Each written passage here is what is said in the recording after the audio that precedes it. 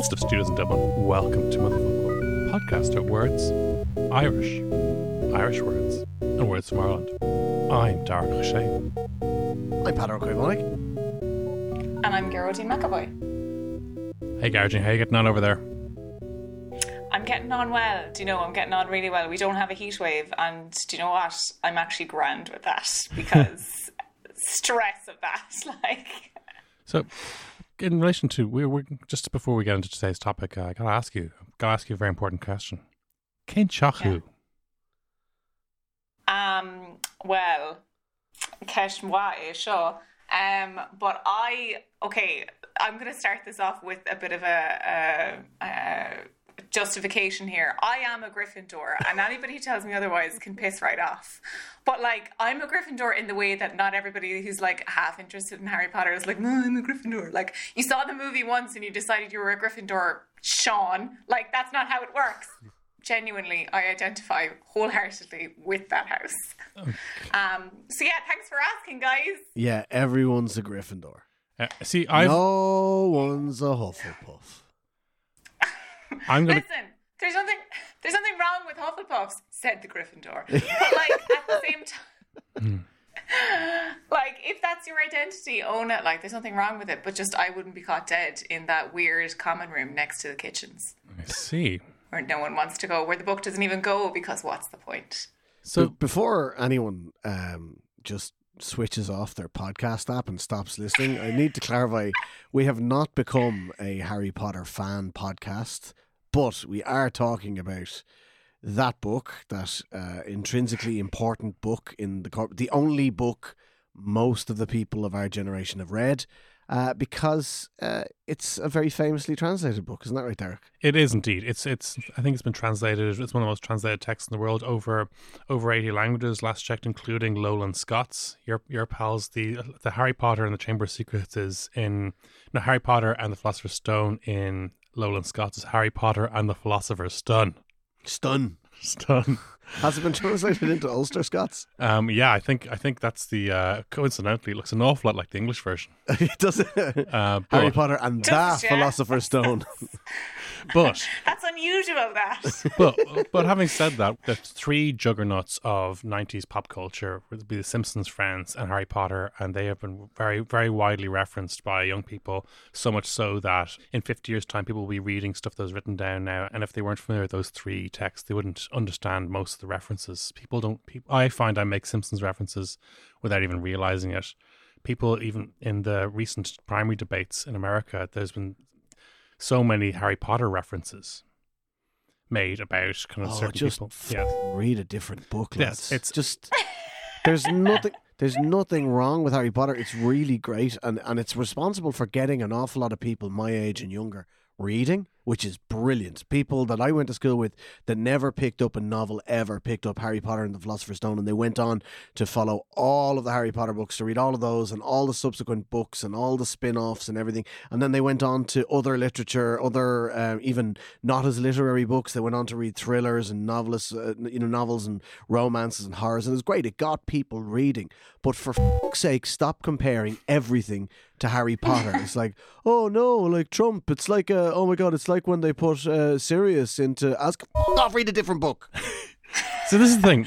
I think it's so indicative when they use it in that context, particularly in like when like politicians use it. It's like them trying to be like, it's like that meme where they're like, oh, hey fellow kids, like I relate to something that you all had when you were a child, like vote for me. Like a certain politician who shall remain nameless, who remembers Tamagotchi and the Powerpuff Girls, and therefore you should vote for her for the MEP elections. Remember nostalgia? Remember times that are gone past? Yeah, same. Vote for me. And then people did. Whatever. The thing is, I too have a functioning memory. It was fun to slag that before the election, but it actually worked. I know. Yeah, I mean, right. it's not so much to say that worked. Like, it didn't ruin everything. It didn't cost her the election, should we say. But I can't imagine there was anyone who said, I remember Tamagotchis and Powerpuff Girls. I'll vote for you. No. Number one. Remember that time Mary Robinson got elected? No, you don't. You were 3. Yeah. Get out. The brass neck. But So I never read the Harry Potter books. I haven't read a single Harry Potter book, and I've only seen a couple of the films, and Oh my God. none of them twice. Wow, you are just the right person to steer this ship, aren't you? This is no. So Sorry, you land this on me now. Like, sorry. no, the context here, I suppose, is that I mean, I even for me, like I know more about Harry Potter than some books I actually have read because it's so all permeating in our culture, and so that's the thing. The fact that I say it like the same way that like I can name more Kardashians than European prime ministers. Even though I don't actually watch the show, or like it's just some things actually spill over the fact that you can't not be aware of them.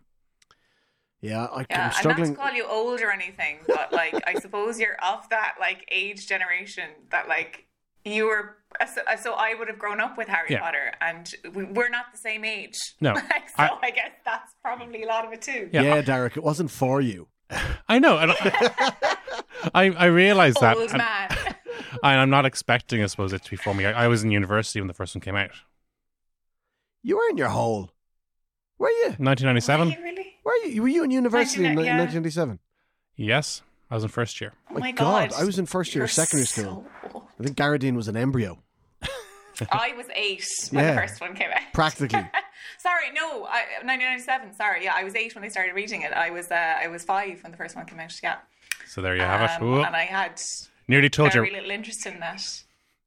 Okay, so but so yes, Harry Potter came out in 1997, and since then it has been just a cultural juggernaut. It is something that's widely referenced, and within time, and then after it's easy to forget now that J.K. Rowling held off making films for a fair bit. Like there were film options for a very long time before, and then the films like obviously pushed into an even greater stratosphere. When did of the fame. first film come out? I think the first film. Go on. Oh yeah, so it was 2001. Okay, so Yeah. in hindsight, that doesn't seem terribly long, but it certainly felt like she was getting a lot of acclaim at the time for basically for holding off until the perfect deal. But then one of the things is, so this is going to come in because we are specifically going to be talking out today about Harry Potter Agus an Orchlach. Yeah, which Harry is- Potter Agus an Orchlach on Lagan Gaelge, beautifully translated by Moira Nic Whalan. And it's just, it's gorgeous because one of the things about Harry Potter is it is a very accessible book. It's very readable. Like, with the exception of the terms that are made up, like the magical terms, all the muggles and the Quidditches and the Dumbledores and all of that, like, it's not a technically challenging book in any language. And it's not meant to be because it's for kids. I'd like to remind all of the adults who still like Harry Potter as their favourite book, it's for kids. And the Irish language version is just like that. It's lovely. You know, Viconi ar Winter Dursley in Iver a Cahar Privet Drive, agus Eilen Waveaku, go raibh siad an Normalta go Joe, agus siad bra sauce the day. That's just iconic. I love it. It's fantastic. It's simple. It's great. I haven't actually read, per se, any of the Harry Potter books because my wife got them all on audiobook. Sorry. Oh, yeah, you've talked about this before. Yeah, I've listened to them all. I haven't read per se. What does that mean? As Like, in, you've Stephen listened to- Fry did the heavy lifting for me. He did the reading. Yeah. And I just digested it in his silken tones. Which is a hell of a way to read the book, actually. It's really, really That's good. a pretty good way to read the book, in fairness, yeah. Stephen Fry, famous guest star Ross Naroon. Yeah, former Ross Naroon, extra Stephen Fry. There's a lovely story about the audiobooks. I think it's the third book. There was a little phrase in it. Now, the audiobooks were being done rapid. Shortly after the book was released, Stephen Fry signed the contract and he signed up to do all of the books as they were coming out. So after the third one came out, he was straight in recording the audiobook and there was a little sentence in it. Harry pocketed it. And this was like a shibboleth to Stephen Fry. He could not say it. He was like, Harry pocketed it. Oh, shit, I have to take that again. Harry pocketed it. So he finished, he finally belted it out and he turned around to Joe, J.K. Rowling, or Joe as he called her, and he said, Joe, I'm really struggling with that line. Is there any chance I can change it? And she just said, no. And he found out Love that. Yeah, and not only that, but she squeezed the line into every single one of the subsequent books. In every single one of the books, 4, 5, 6, 7, they... the line Harry pocketed it is in it. Just for Stephen Fry. I love that. I love that about her. That's... I mean, I love her in theory at the time. she makes it goddamn hard to love her these days. Oh, but listen, I appreciate the art in itself. I appreciate it at the time and how much it meant to me, and many people will feel the same. We'll like get how much, how class it was at the time. But she's currently pushing the envelope on how much an artist can sort of, yeah. tiddle away their legacy. Like, imagine if How much goodwill are your books really worth? Yeah. imagine if Peg Sayers had a Twitter account and she's saying Coach was actually bi. I just forgot to mention it. Like, oh my god! shut up, Peg. Yeah, my absolute favorite post publication moment from J.K. Rowling was when she was asked, like, there aren't a lot of ethnic minorities in the books. Like, there's a few here and there. Cho Chang stands out as a serious character who's an ethnic minority. But what about, for example, Jews? And she goes, yeah, of course there's a Jewish wizard. Anthony Goldstein, Jewish wizard. It's like, oh, right, yeah, great, well done. Thanks so much. Like, Yeah. and the only Irishman she had in, like, was blowing shit up Yes. all the time. And his name was Seamus Finnegan. And it was in the Yeah. 90s. Yeah. Yeah. Oh, it was set in the 80s though. Even better, like class time to be blowing shit up as an Irishman. Was it set in the 80s, the books? Yeah. So the books were written. I think Harry's parents. I can't remember the exact date, but yeah, Harry's parents were. So it started off with the death of Harry's parents. That was kind of the catalyst for the story, and that happened in the 80s. And I can't remember. It was Halloween night, maybe 1982 or something. And then. Okay. Wait, so Harry's nearly as old as Darach? I guess, yeah. I mean, the end of the last book is 19 years later, which is, I don't know, whatever time. That was only last year, wasn't it? It was only 2017 maybe would have been around that time. Yeah, or maybe 18, I'm not sure. Yeah, so Harry Potter's kid started Hogwarts last year or something. Yeah, Twitter, something along those lines. Twitter was aflame with. Yes, I was one of those people losing my shit over Today's it. the That's day. just how I live my life. Read another fucking book. Little Albus is off to Hogwarts. Okay, so Anyway, translation. So The reason I was asking about when the film came out is because there's a distinct difference between books translated pre-2001 and books translated post-2001, because when the films came out, Warner Brothers took the heavy hand and they sort of said, no, we have a big brand now. This is going to be huge. This is going to be the biggest film franchise in history. We're going to have theme parks and all sorts of stuff. You cannot translate the proper names. Like, you can't do it. So Gryffindor remains Gryffindor. Hogwarts remains Hogwarts. All of these places have to stay, exactly as they are. And that's why in the Harry Potter Agus an Orcloch, the translation is absolutely fantastic by Moira Niquelon, but her hands were somewhat tied in that the only name she got permission to translate was the Irish name. So Seamus Finnegan became Seamus O'Finnegan. But apart from that, everyone is exactly the same. So you can't even the plural of Gryffindor is Gryffindors. All of the Gryffindors followed him down the hall. Lan Gryffindors Nicaid Blina. Even the plurals are English in their nature. So, and that's as distinct from, say, the French translation, which came out very shortly after the original publication, where they were able to change the names of, say, the houses and the sport, Quidditch and things like that, to make it a bit more Francais. Like, it's a little bit odd reading a book Oscailge and the word Quidditch is in it, because it's got that QU construct that's completely alien to the Irish language. This is it. So you're saying that Slytherin doesn't get the Shevu? Well, no, would it anyway? It's an SL. Oh yeah, you're right. The thing is a Y quail. Dentals, like, yeah. Is a Y right. quail or lad, because we don't tend to use that. That's right. So that's. But that, in a sense, that actually sort of alleviates a lot of the problems that like some translators would have had. Well, not problems, but some of the issues, because in her writing of it, like a lot of the words and the names and the created words that she have a secondary meaning. So Gryffindor obviously creates this image, and that comes. She has all this sort of like background on where that came from. Other names like Voldemort has a very specific meaning, and so translating that into other languages sometimes had to get that meaning across. And then on the opposite of that, it's a little bit like Darth Vader in German. So when a German person goes to see Star Wars, they're not surprised that he's his dad in the end, spoiler. But like similarly with Voldemort in French, that creates this very obvious indication of something evil, something to do with death, whereas that doesn't necessarily exist in English. So when you remove that necessity to translate certain proper nouns that she's created, it can actually make life a little bit easier for translators, but maybe a little bit less fun as well, because you don't get to create the new term and be responsible for it. So there's that side of it too. It is, because this is something that obviously the larger European languages like German and Italian got a crack at translating before Irish did. And say, I think it was in the Italian version, they had changed Dumbledore's name, and they had interpreted Dumbledore as being something to do with dumb. They would use the word for silence in it, and as opposed to, and J.K. Rowling had intended that Dumbledore was from an old Devon word for a bumblebee. Yeah, exactly. And some languages did translate the names. Sorry, I know the silence after that little nugget of information was just beautiful. Did you know that Dumbledore comes from an old Devon word that means bumblebee? Sorry, I knew that. Like, I was nodding in agreement over here. You just didn't see it. But yeah, so some of the languages obviously had to change names. I think in Finnish they had to change, the translator, she had to change Professor McGonagall's name to fit with the structures of Finnish, just because so my name causes fierce problems in Finnish because it won't fit with the way that they put prepositions on. So people have a really tough time saying like Eroding is in the shop. So they're like, oh, I can't fit it into, like, because you add the preposition on.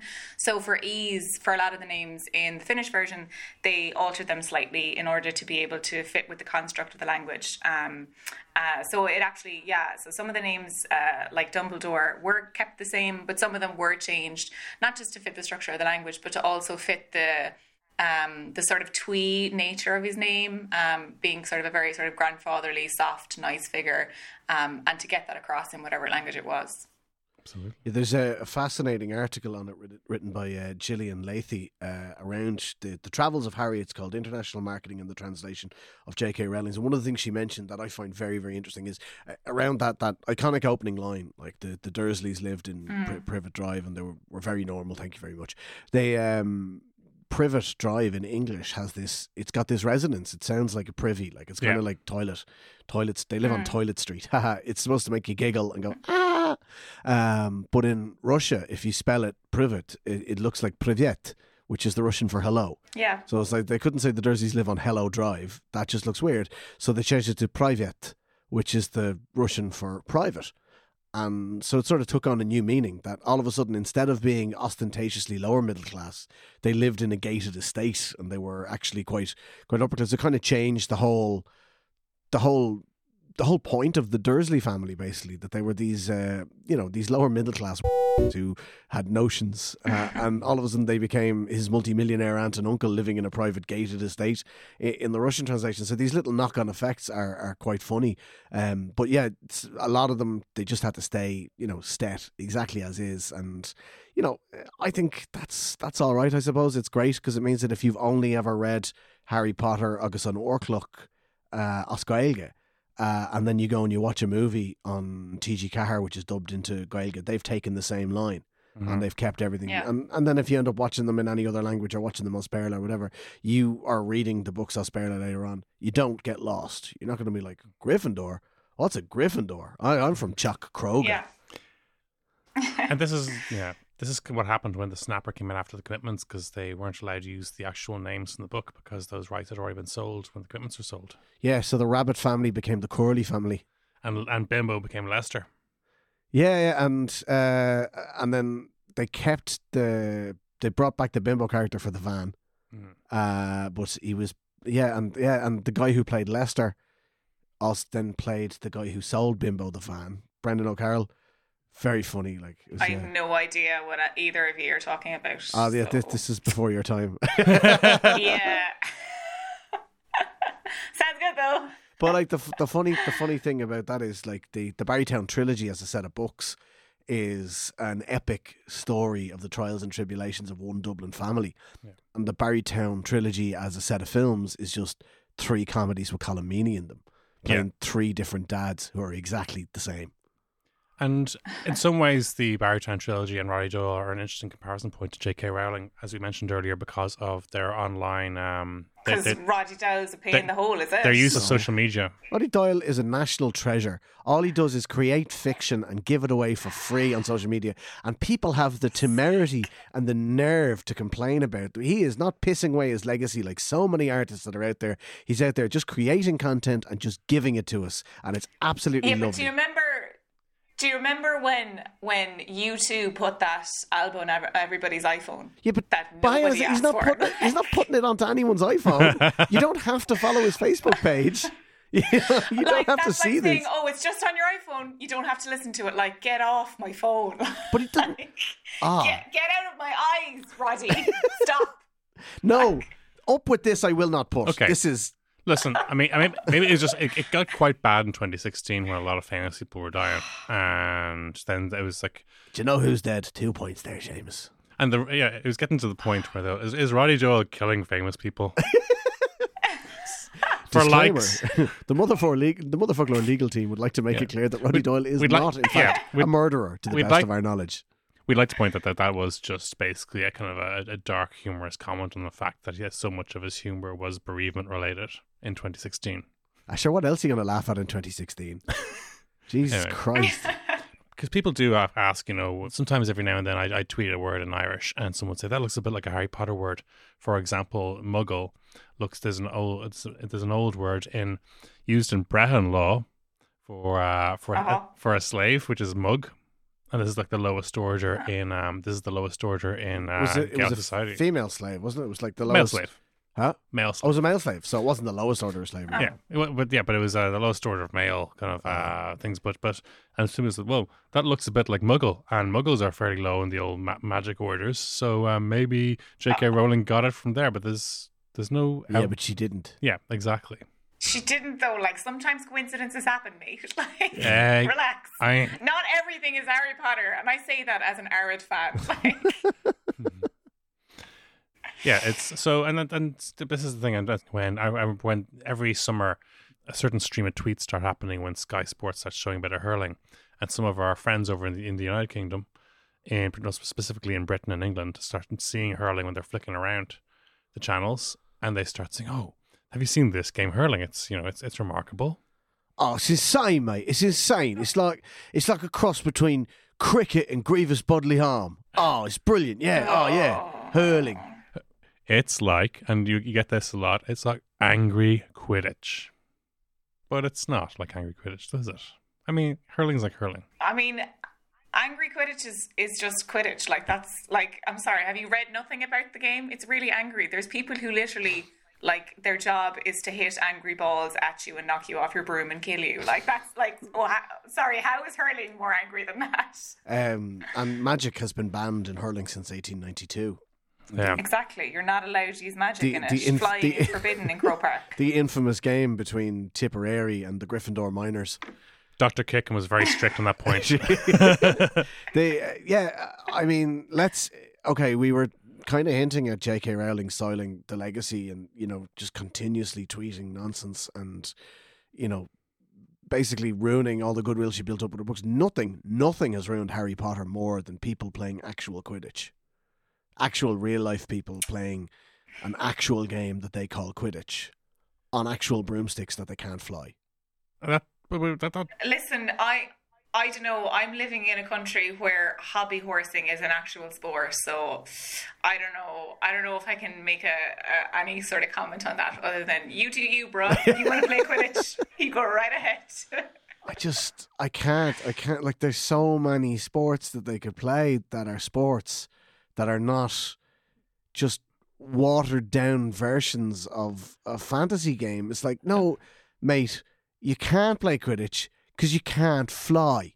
It's flying is the child in them. No, there's an 8-year-old kid in them who's just like, I'm playing Quidditch. It's finally happening. Why can't that 8-year-old kid be playing Olympic handball or chess or This is. I don't know how like the logistics of it work. You've taken the form first of all of full on dad. Like you've become a dad. Like it's happened Like, why can't they play a sport that I like? Like, I don't understand. Sorry, I these said children. It Olympic makes me handball angry. and chess deliberately as sports that I have no vested interest in at all.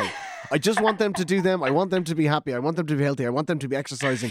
But I don't want them to get beaten up by school bullies while they do it. Like, if you're playing a sport, it should make you cool, not nerdy. It It's the sounds only sport in the world that makes you more of a geek.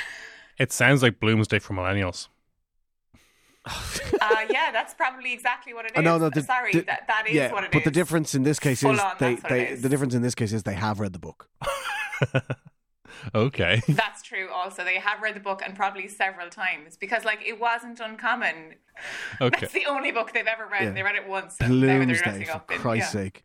Joycean But, like, cosplayers. Okay, let's it was like young people would have their like Bloomsdale back in the 90s when the books came out. Like, I would go with my parent, like my poor mum drove me to like bookshops at like midnight to like in full Harry Potter like cosplay, like to get the books, and then I would read them that night for fear of somebody ruining the book on me. And it was just the most wonderful experiences. That's genuinely my favorite that's so thing. lovely. That's my favorite thing about the Harry Potter phenomenon, was that it got people so het up and excited for the launch of a book. Like, it was brilliant. Yeah. I thought that just gave me a warm feeling all over to see it happening, even though I didn't go next nor near the Harry Potter books until much later. Like, I absorbed them by osmosis on a long holiday driving around the country with my wife, listening to them on audiobook, and I loved it. It was great. And we would even listen to them in hotel rooms. Like, you know, it was just lovely. But at the time, watching it at this stage, like, and I'm going to sound like I'm being such an arrogant arsehole. I mean, I am an arrogant arsehole, but I'm going to sound like I'm really being one day. I was already reading books for grown-ups when I was a teenager, so I did not need to read books for teenagers, and I didn't read books for teenagers at that stage, so I didn't read Harry Potter. It was a conscious choice not to, but I was so delighted that people were getting mad excited about the launch of a book. I thought, this is class, like, you know, this is brilliant, and it is fantastic. It's great, but like... And it was so wonderful to be involved in that because, like that, like I read my first Harry Potter book when I was 8. So the last one came out 10 years after the first one. So the last one came out 2008 or 2007 maybe. So I had been reading it all the way up along. So I had effectively grown up with these characters. They were of similar ages to me when I was reading, and they were growing along with me. And it was such a similar peers, like friends that I'd gone to school with were the same.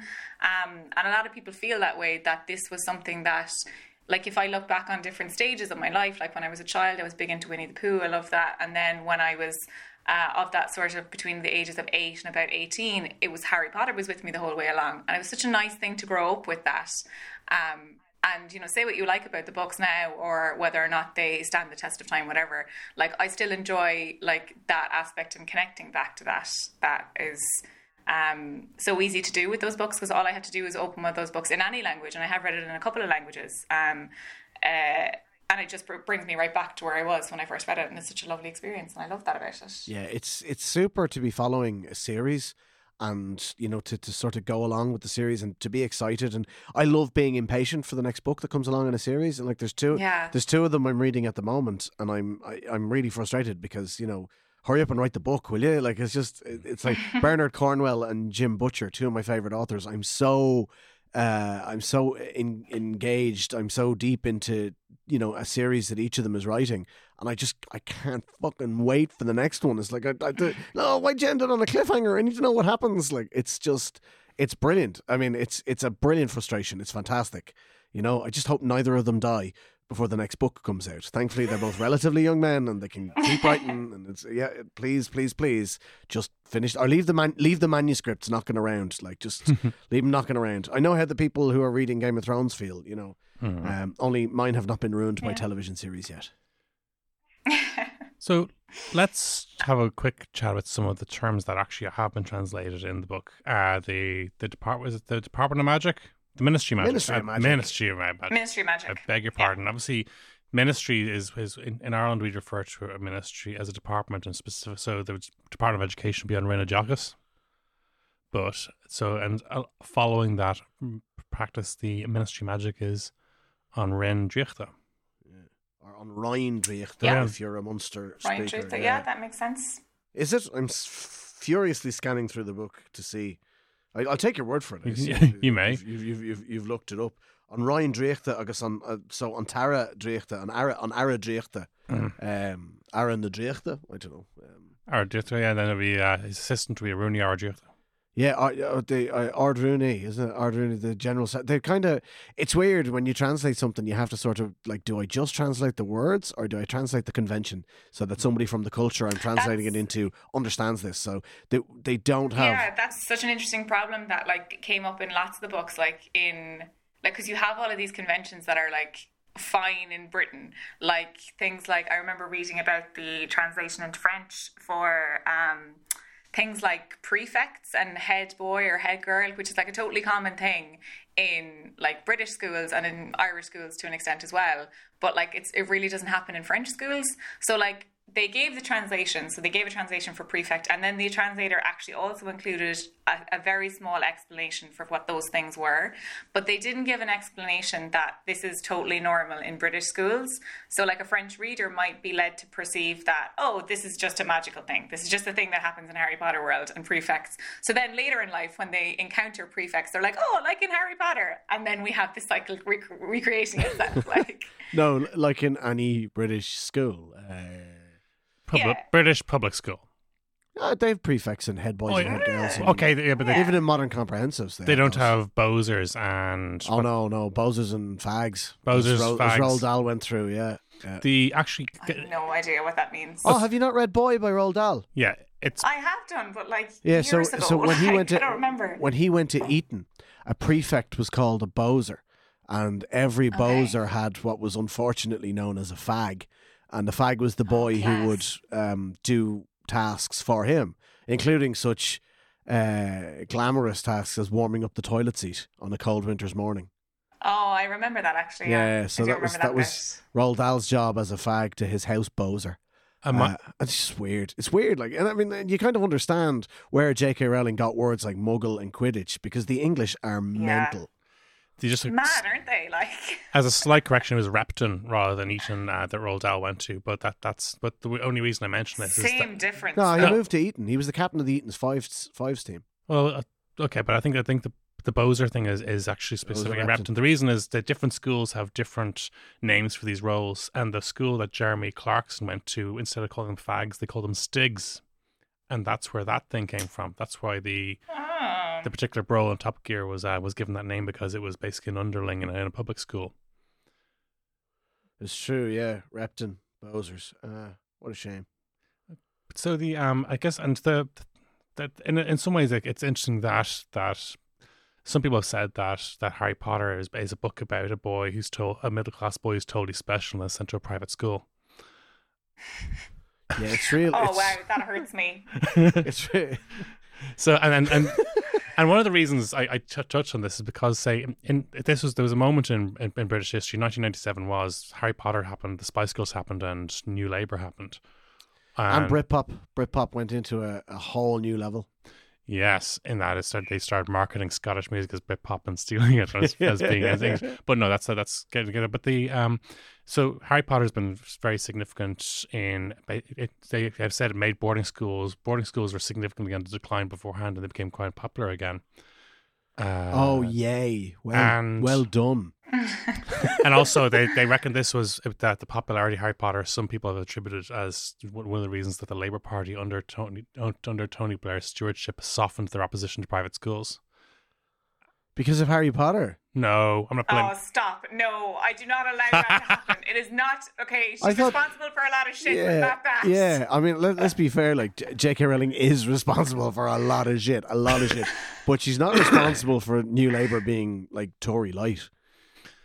Yeah. No, she's not. She's not responsible because they happened at the same time. If J.K. Rowling happened first, you could say that. Yeah. But I mean, like many multimillionaires, she has unfortunately become a proper Tory. Like, she has unfortunately gone down that route of being a former Labour supporter who now can't understand that they've let somebody like Jeremy Corbyn have the keys.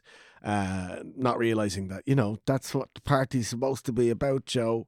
But, these things happen. When you have a lot of money, you kind of like policies that let you keep a lot of money. And that happens. But if you put like Enid Blyton and C.S. Lewis, J.R. Tolkien and J.K. Rowling in room and Roald Dahl, they're all Tories.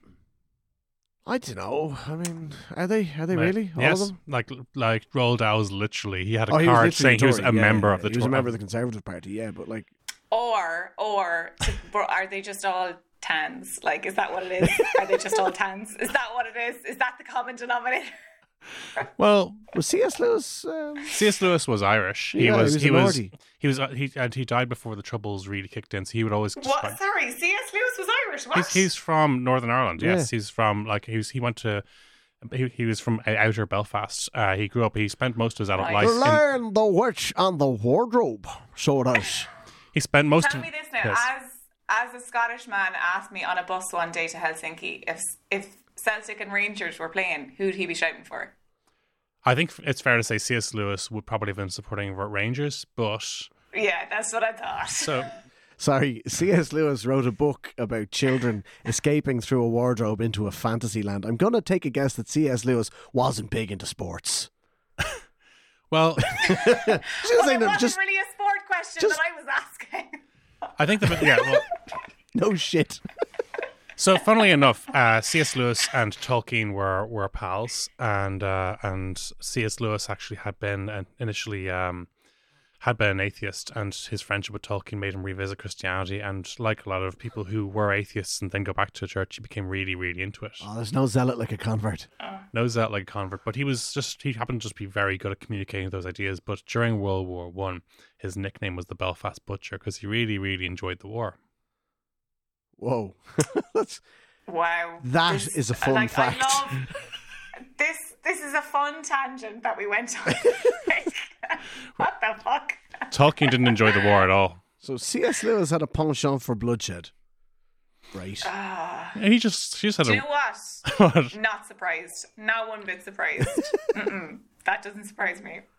Not at all. So the religiosity of the Narnia series is Yes. very obvious. You know, Aslan sacrificing himself as a Jesus-like character and is resurrected and so on and so forth, the chosen few and all that. Like, is there an element of obvious religiosity in Harry Potter? Is that something that's maybe conscious? Or I'm asking Gardy, so I just don't want you to answer, Derek. I think it's probably definitely Judo-Christian centric. Like, it's obviously very centered around like Western culture and very centered around that idea. And there is, I suppose, the last books and the idea that there is some sort of afterlife in a sense, because there is a connection to that when some of the characters who've died do come back. And I know J.K. Rowling has talked about it before, that the main theme of this book and the main theme that she perceives in the book and the books is death and this connection to people that we've lost. So that there is that sort of, I suppose, religious element to it. But in a sense, I would find that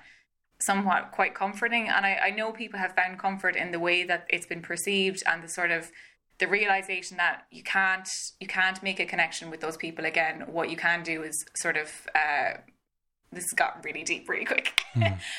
You can like sort of honor their memory and remember them and remember the good things, but being too focused on the past and trying to reconnect with something that's gone is not going to bring you joy, not going to bring you happiness. And that's obviously some of the best things that J.K. Rowling wrote are the things that she felt herself. So she struggled a lot with depression, and she wrote about the Dementors and how they made people feel. That was a direct connection to her struggles with depression. So some of the best parts of the books come from a very real place and come from something that's very real to a lot of us.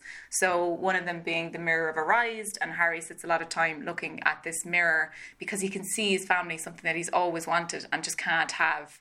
And it's very sad and heartbreaking in a sense, but also there is that, I suppose, religious connection to it. But I don't know, I mean, better people than me have probably argued it better, that there is a religious connotation to it, but I'm not sure if it's there. What? First of all, there are no better people than you. You're a Gryffindor, and you know you need to own that.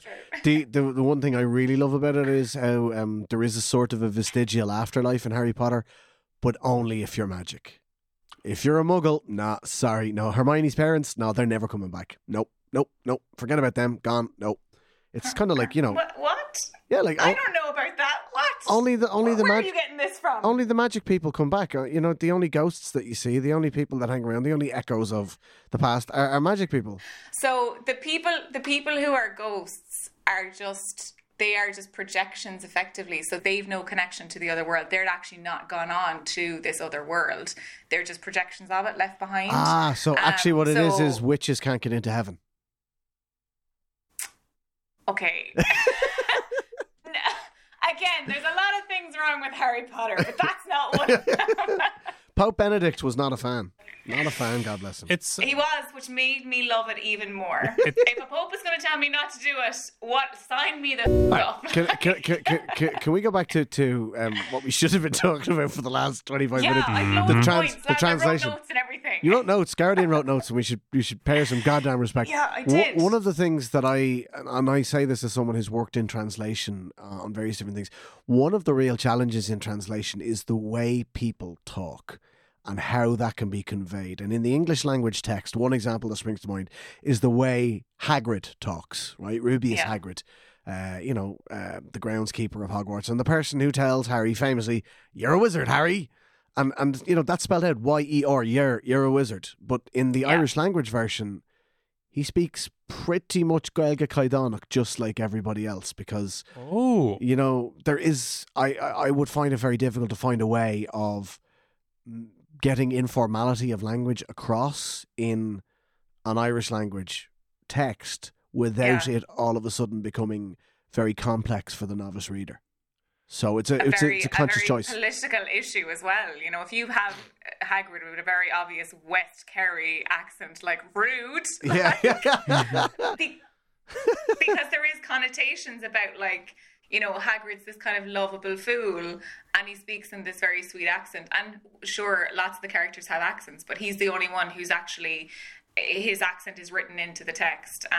So some translators just ignored it. I know I think it's Ukrainian, the Ukrainian text, they gave him like I think it's an East Ukrainian accent, which would be like a kind of a culty accent. Like, so they gave that to him. So he spoke in that like dialect or whatever. But yeah, when it comes to Irish, it can be really difficult because if you're writing it in standard Irish, maybe a lot of the source, I suppose, target market for the book is not native Irish speakers. It's for schools and stuff. You know, it's for learners. People like me, I read it when I was like still learning Irish. And so like a dialect in there would have like totally me up. Like I would have not have been able for that. And he's a central character to it. So he's a lot of the, you know, he ends up like progressing the story a lot. So that would have been really complicated.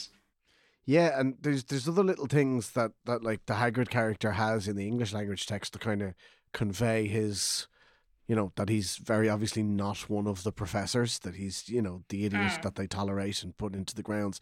His use of malapropisms and self-correction all the time. You know, like we're going to go in the what's it? Flying car.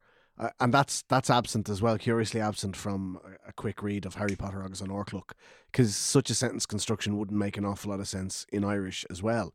You know, we can't have that sort of looping around sentence structure and have it make sense to the native speaker or to the novice reader. Yeah. So it's that's gone as well, and it's unfortunate. I don't think it detracts too much from the overall story, but it certainly does take away these elements of the character that somebody who had perhaps first read the book in English and fallen in love with the characters the way they are there would find a little bit different and challenging. And then I think that also sort of speaks to sort of some cultural aspects that maybe if you're reading it and like, and we talked before the show about how this, it's Harry Potter and the Philosopher's Stone, but it's Harry Potter and the Sorcerer's Stone in the United States, because it was perceived that philosopher was too much of an archaic word and kids wouldn't understand it, so they changed it in that context. But if you're reading even the English text in the United States, maybe you're like, I don't understand what's happening with this character's voice. Like, I don't get it that's a particular accent that gives an indication of, like, say maybe their background or where they're from or who they are. And a lot of those things came up in the book, so they had to change some of the words. Like, there's a famous it's not famous, sorry, it's not one bit famous, but anyway, it's famous to me. Ginny, so Ron's little sister, is looking for her jumper. So she runs downstairs and she's like, Mommy, have you seen my jumper? But like in the United States, they're like, what the hell is a jumper? Like, so in sweater, they talk about sweater. Or, at some of the Hogwarts events, they have like big feasts and stuff and they have jelly. and that obviously means something else in America. So So it it needs has to be Jello. Jello. Yeah. So changing those things is, even from one language to another, or from the same language but just in a different cultural context, is really interesting. And how translators, and not even just translators, but sort of like cultural markers, need to be edited for the market that you're selling it to. But it has been said that they found that, but in the early 2000s, they reckoned that there was more UK English loan words than American English than the other way around. While English people often give out about Americanisms, they reckon that between the increasing popularity of soccer after David Beckham, the Harry Potter books, and then I blame the Beatles. and yes, and American journalists using the Guardian or the Daily Mail as a source because their websites were so weren't behind paywalls. They reckon that you started finding words like autumn, university, and ginger, particularly ginger as an insult, popping up a lot more. Ginger's definitely not an Americanism, no? I think ginger is. It just happened again that it was. It's mentioned a lot in Harry Potter, isn't it? They were asked it again in the 90s. So yeah, I know that became a meme several years ago when memes first started. Like the whole ginger's not having a soul thing. Was quite mimetic for a good period of time there. But yeah, it never occurred to me that the word ginger as a descriptor of a person wouldn't be intrinsically American as well. That's fascinating. And yeah, again, the same. The fact that it overlapped with the Spice Girls as well. Ginger Spice, yeah, she has a lot to answer for. Yeah, a lot to answer for. Lot to answer for. If we could just, one of my favourite things about, getting back to it, one of my favourite bits of translation, there's all of these, like, it's kind of one of the most famous aspects of translation in the Harry Potter books, because it's such an integral part of the story, is Tom Riddle's name. So, for those of you who don't know, so Tom Riddle is Voldemort. He was, like, born Tom Marvolo Riddle, and that name is an anagram for I am Lord Voldemort. So there's a famous scene in The Chamber of Secrets, which is the second book, where it becomes Harry's using this diary, and it's owned by somebody who was named Tom Marvolo Riddle, and it's magical. And as it turns out, spoiler, it's Lord Voldemort's diary when he was a child. And also, spoiler for later books, it's a Horcrux. Whatever. Let's move on. But one of the major parts of that obviously is that it becomes an anagram. So that poses a huge problem then when you have to translate that. And an even bigger problem when you've translated the first book first and you've not thought anything about the fact that Voldemort has to be an anagram, and then the second book comes along and you're like, oh shit, man, now I've got to, now I have to invent the worst middle name in history to make this shit fit. Right. And that's not a problem in the Irish book, because the first book is only translated. That's the way with a lot of minority languages. They've only translated the first book. So, like, problem solved, like, no bother to you. But, like, some of the translations, they get really creative. I know with the Finnish translation, they kind of got creative. They used a colloquialism to say Mat Olen Voldemort, and then they worked the name around that. With the Swedish translation, they used ego sum Lord Voldemort, which is the Latin I am Lord Voldemort, rather than using the Swedish, because it was just like a pain in the hole to I thought it Lord Voldemort or whatever. But yeah, so I think the Voldemort's middle name in French is Elvis, for Je suis Lord Voldemort, whatever. So it's really interesting to see, and I think that's like my favourite part of translation when I worked in it. It was so fun in a sense that you know, you have an end goal that you have to get to. You have to get to this end goal for where this name is an anagram of this name. But the way you get to it, you can do whatever you like. So the way that you can get around that can be so creative. And that's such a, like, I always find that for me, translation is a mixture of math or science and art. So the science being that you have to get to the end goal, you have to get to the same solution, but the art is the way you get there. I think it's just such a beautiful thing about translation, particularly when it's translation of literature rather than like law or something more that needs to be quite accurate or quite true to the original text, where it's something like literature, a translator can have like oodles of fun with it. And they do.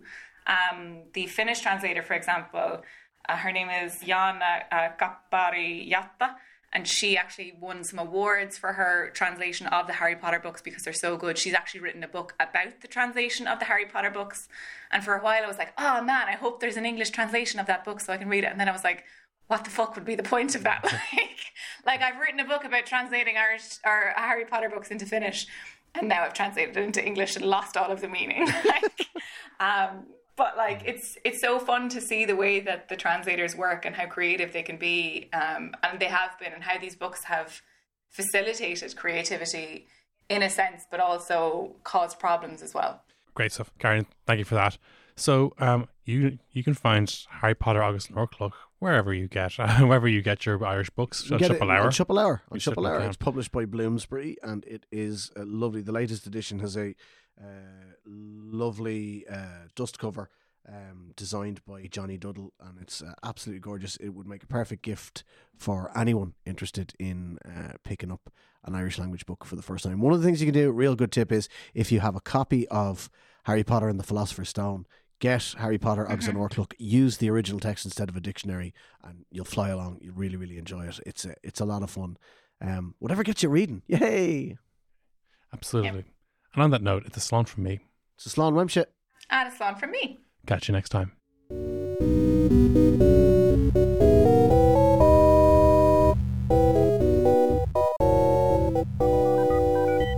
This has been a production of the Head Stuff Podcast Network. Irish. I got to be honest with you, Derek. Would you hang on until we know what we're saying? Okay.